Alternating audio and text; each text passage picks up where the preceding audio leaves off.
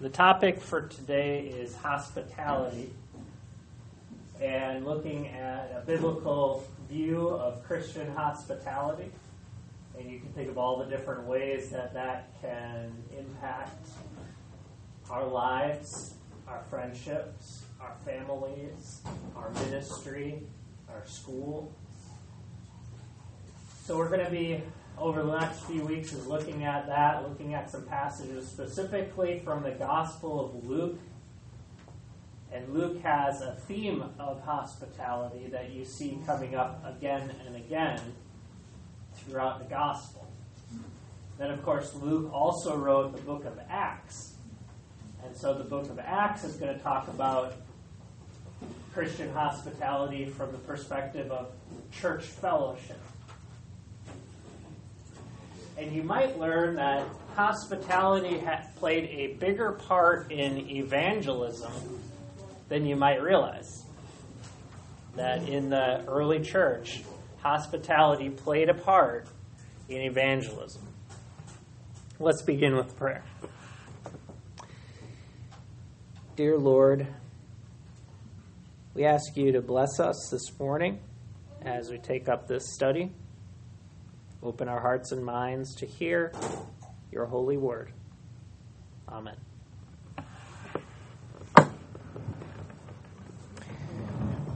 So, let's start by putting some stuff up on the board here. What comes to mind when I say the word hospitality? And you could just say a word or a few words. What comes to mind? The South. The South. Southern hospitality. Okay. First of all, can you read this from the back? Is that big enough? Yes.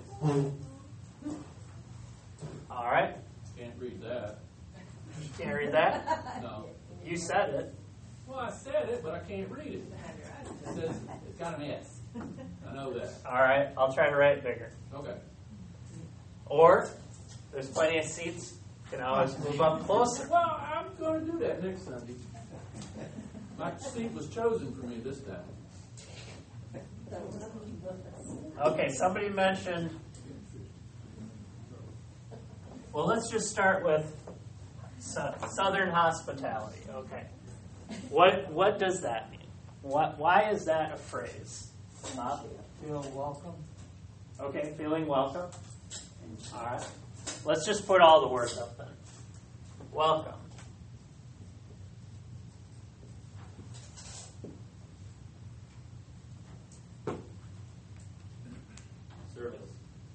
Service.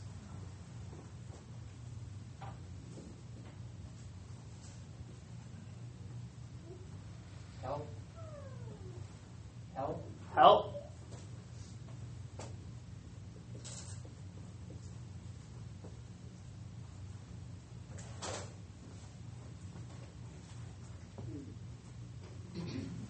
Who said it? Somebody said it. I thought somebody said food.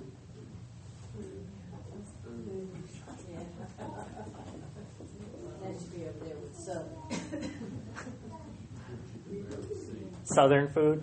Yeah. It's the only kind of hospitality food. Anything else?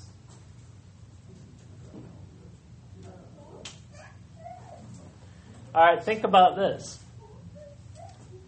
What makes you feel welcome when you come to a place that's maybe strange or different? Can you think of a time you've come to a place you were unfamiliar with that you felt welcome?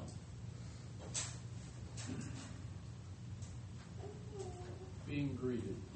Okay.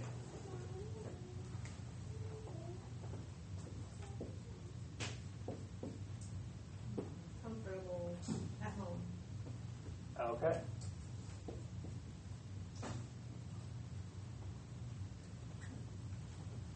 Think of maybe not a strange place, but just going over to somebody's house. They've invited you over for dinner. Okay. What can make that experience awkward?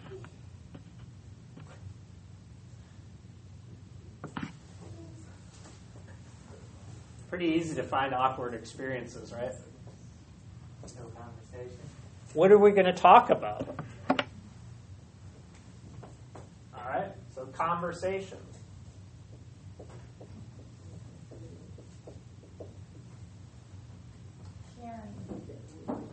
Sharing. Yeah.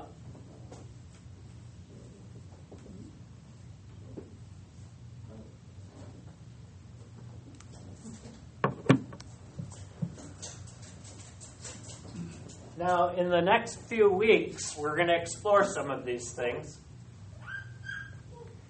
And, of course, we're here because we're part of a church.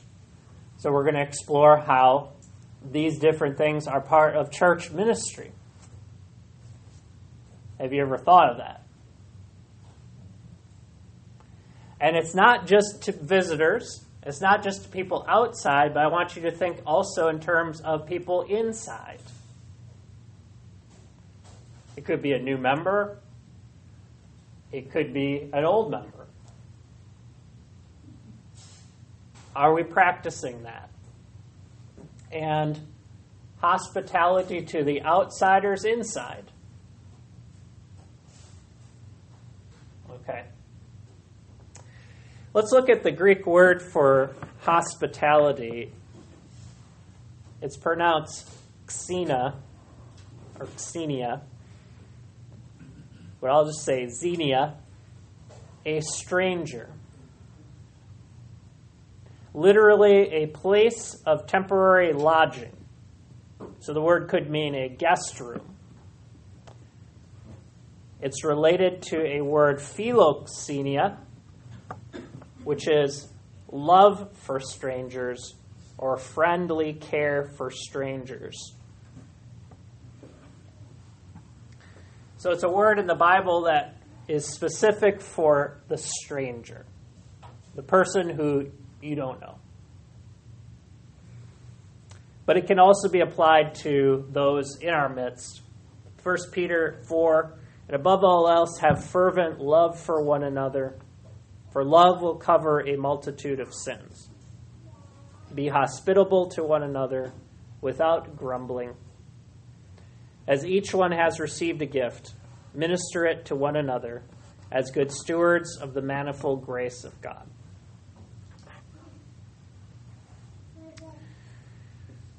All right. Ancient hospitality was specifically focused on bringing people into your house. So it was the practice of welcoming strangers, travelers, or respected guests into your home.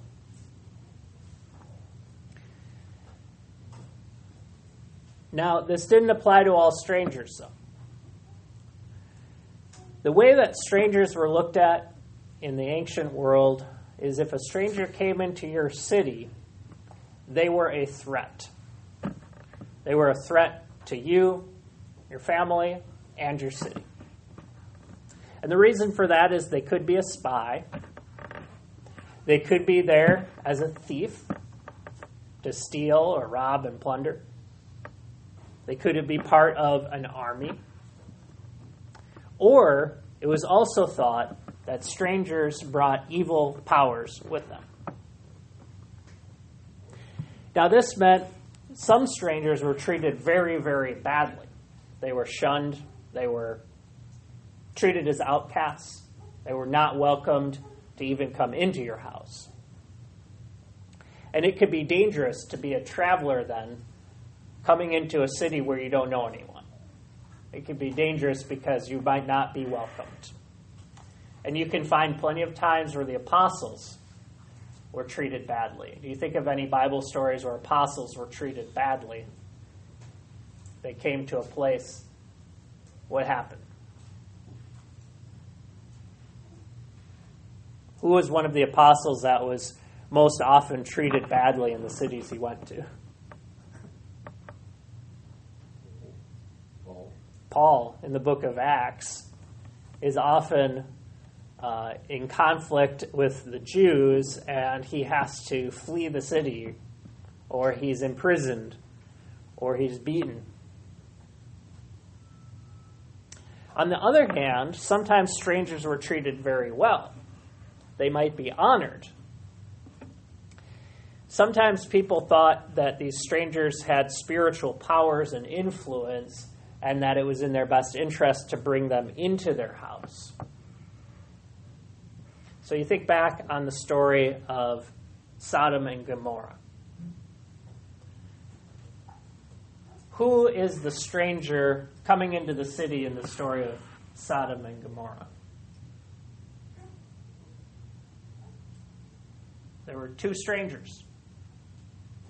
They were angels, right? They were angels. God had sent the angels to Sodom and Gomorrah. They come into the city. And how are the angels received?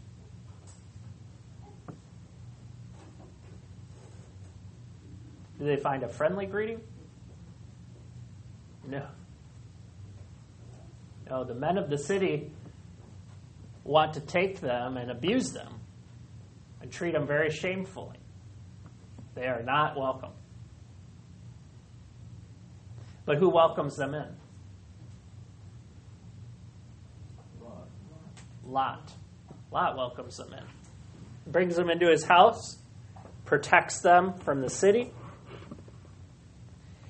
So there was this contrast between how strangers could be treated very, very badly, or they could be treated well. You think of the story of Rahab. These were strangers and these were spies who were coming to scout out the city, and the city was going to be eventually overtaken by Israel. And what does Rahab do? Rahab is the prostitute in the story. Brings them into the house, hides them, protects them. So, being a stranger walking into a city could be a very dangerous thing. But there was an understanding, there was a practice of how this was done. If you were going to welcome someone into your house, there were certain things that were understood needed to happen. First of all, you don't ask the person what their business is.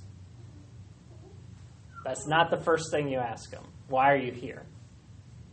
Now, sometimes we do that, right? What do you do? Why are you here? We're not used to this, but there was a code of how they did this. They wouldn't ask why you're here. The first thing they'd do is feed you. Bread and wine, no questions asked. And they would save personal conversation later if things went well. And sometimes the guests would just be fed because they didn't have hotels like we have now.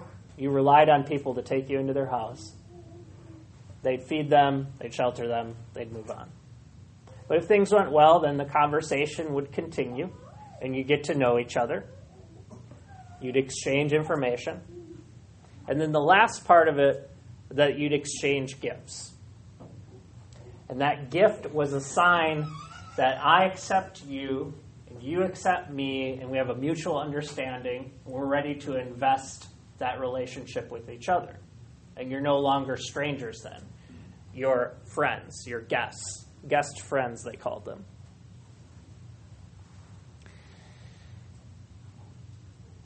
So we're going to be looking at this more in the coming weeks about how this applies in the Gospel of Luke, how this happens. And it happens a lot with Jesus. A lot of times Jesus will come into a place, a town, come into a community, and he'll be invited to a meal. Sometimes he went to the very prominent people, ate meals with them. Sometimes he went to the very lowly people and ate meals with them. So the theme in Luke here is that there's a great reversal taking place. The first are last, the last are first. It emphasizes God's love for the poor, the tax collector, the outcast, the sinner, the women, Samaritans, and the Gentiles. All people who were kind of thought of as strangers, as outsiders to the religious community. turn to Luke chapter 5.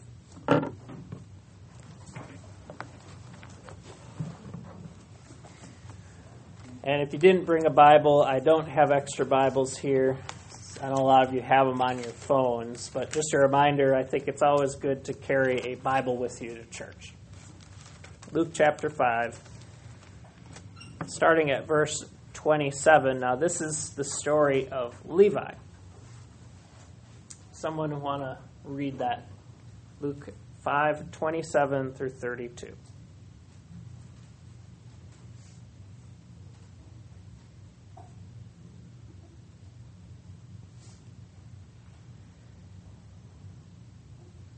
It's been a while since we've been back to Bible class. Anyone want to raise their hand if you have the passage? Thank you. After this, Jesus went out and saw a tax collector by the name of Levi sitting at his tax booth. "Follow me," Jesus said to him, and Levi got up, left everything, and followed him. Then Levi held a great banquet for Jesus at his house, and a large crowd of tax collectors and others were eating with them. The Pharisee and the teachers of the law who belonged to their sect complained to his disciples, "Why do you eat and drink with tax collectors and sinners?" Jesus answered them, "It is not the healthy who need a doctor, but the sick. I have not come to call the righteous, but the sinners to repentance." Okay. So this is the call of Levi, and what's his other name besides Levi? Matthew. Well, Matthew is also called Levi. Levi is called Matthew. He had the Hebrew name and the Greek name. And here you have his Hebrew name, Levi. He's a tax collector. Now you have to know something about how tax collectors were looked at in that world. Tax collectors served Rome. They did not serve Israel. They served the interest of another government that was ruling over the people and imposing taxes on them to pay for their army. The Romans have the army stationed, and they're trying to further their empire, and basically this vision that Rome will be everywhere. And Rome was everywhere. So taxes represented the ruling of another government, and not just another government, but another god. That the Rome represented a false god, and that these taxes were supporting furthering of their cause and kingdom. So tax collectors were not looked on kindly because they served Rome. They also were often greedy and took more than they should have, and took advantage of those who didn't have power, and even the poor. Now the scribes and the Pharisees, so first he finds the tax collector sitting at the tax booth, and he says, "Follow me." And he leaves everything behind and goes after him. Then he makes a great feast in his house. So tax collectors were well off. He had a house. He was able to put on a great feast.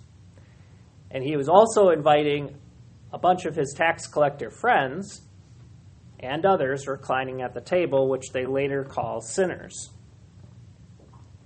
The Pharisees and the scribes grumble at this. Why do they grumble? So Luke has this contrast between different reactions to Jesus. And he'll contrast how this group of people received Jesus, this group of people grumbled.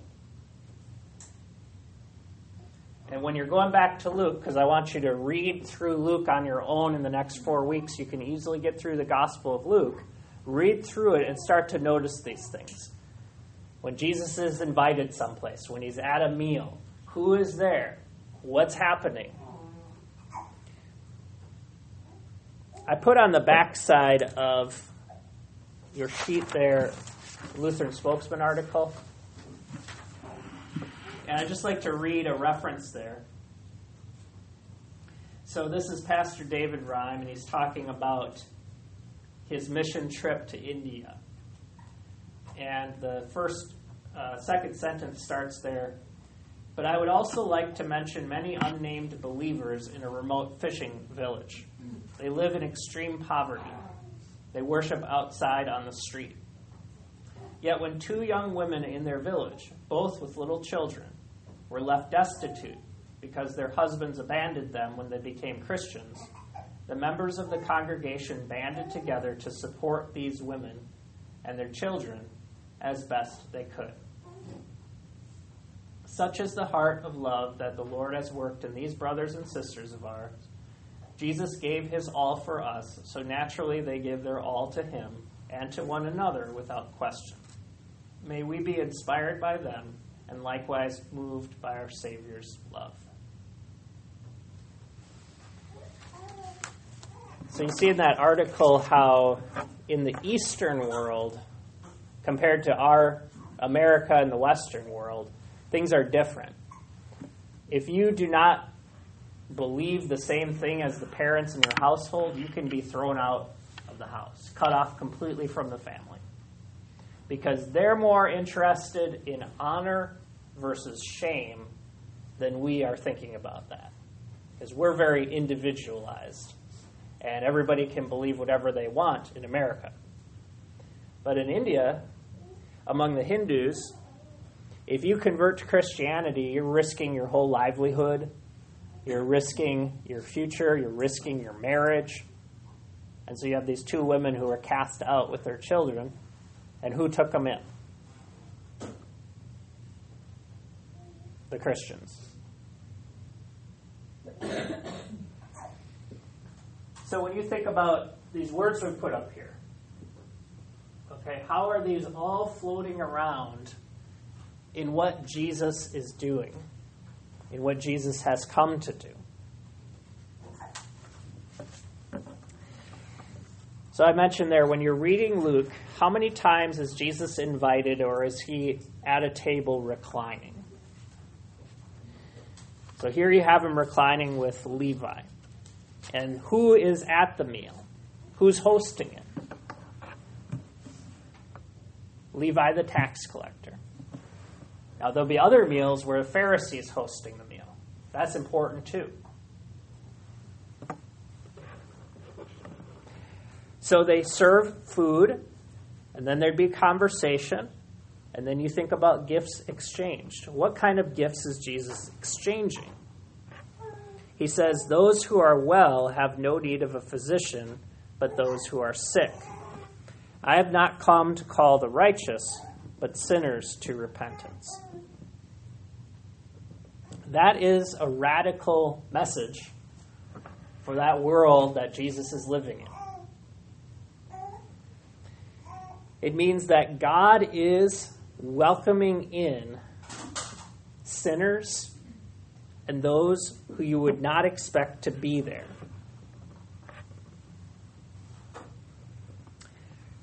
So here's a quote from a book. Luke sees the whole life and ministry of Jesus as a visitation on God's part to Israel and the world.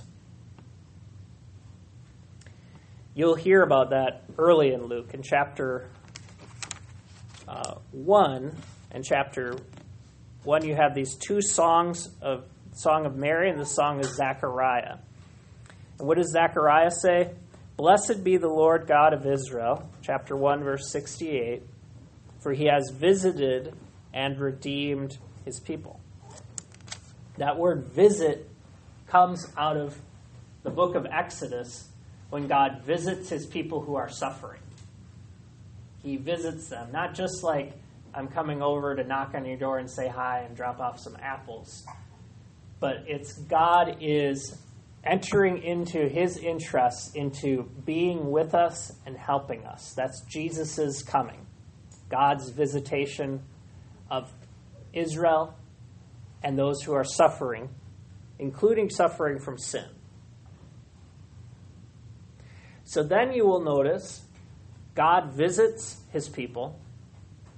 Some receive him, some don't. So there's a receiving Jesus, and there's Jesus receiving us. And both things are going hand in hand in the Gospel of Luke. So all I'm doing here is introducing you to this, because if you're going to read it in the week ahead, you're going to want to compare the different reactions, those who are welcoming Jesus and those whom Jesus is welcoming. And one of the key stories in this is Luke chapter 7.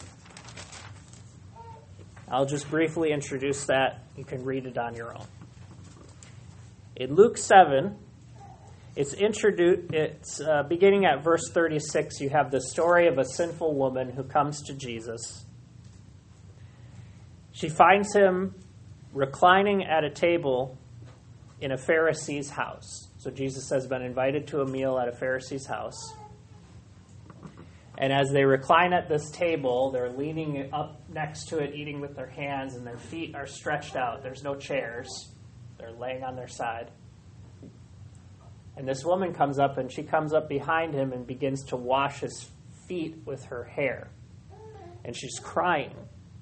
So her tears are falling, and she's washing his feet.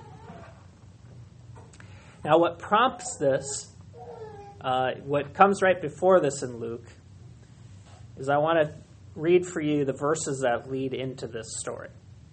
Verse 31. Jesus says, "To what then shall I compare the people of this generation, and what are they like? They are like children sitting in the marketplace and calling to one another.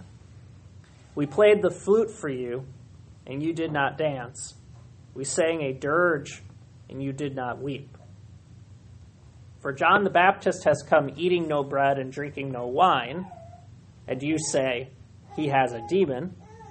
The Son of Man has come eating and drinking, and you say, look at him, a glutton and a drunkard, a friend of tax collector and sinners. Yet wisdom is justified by all her children."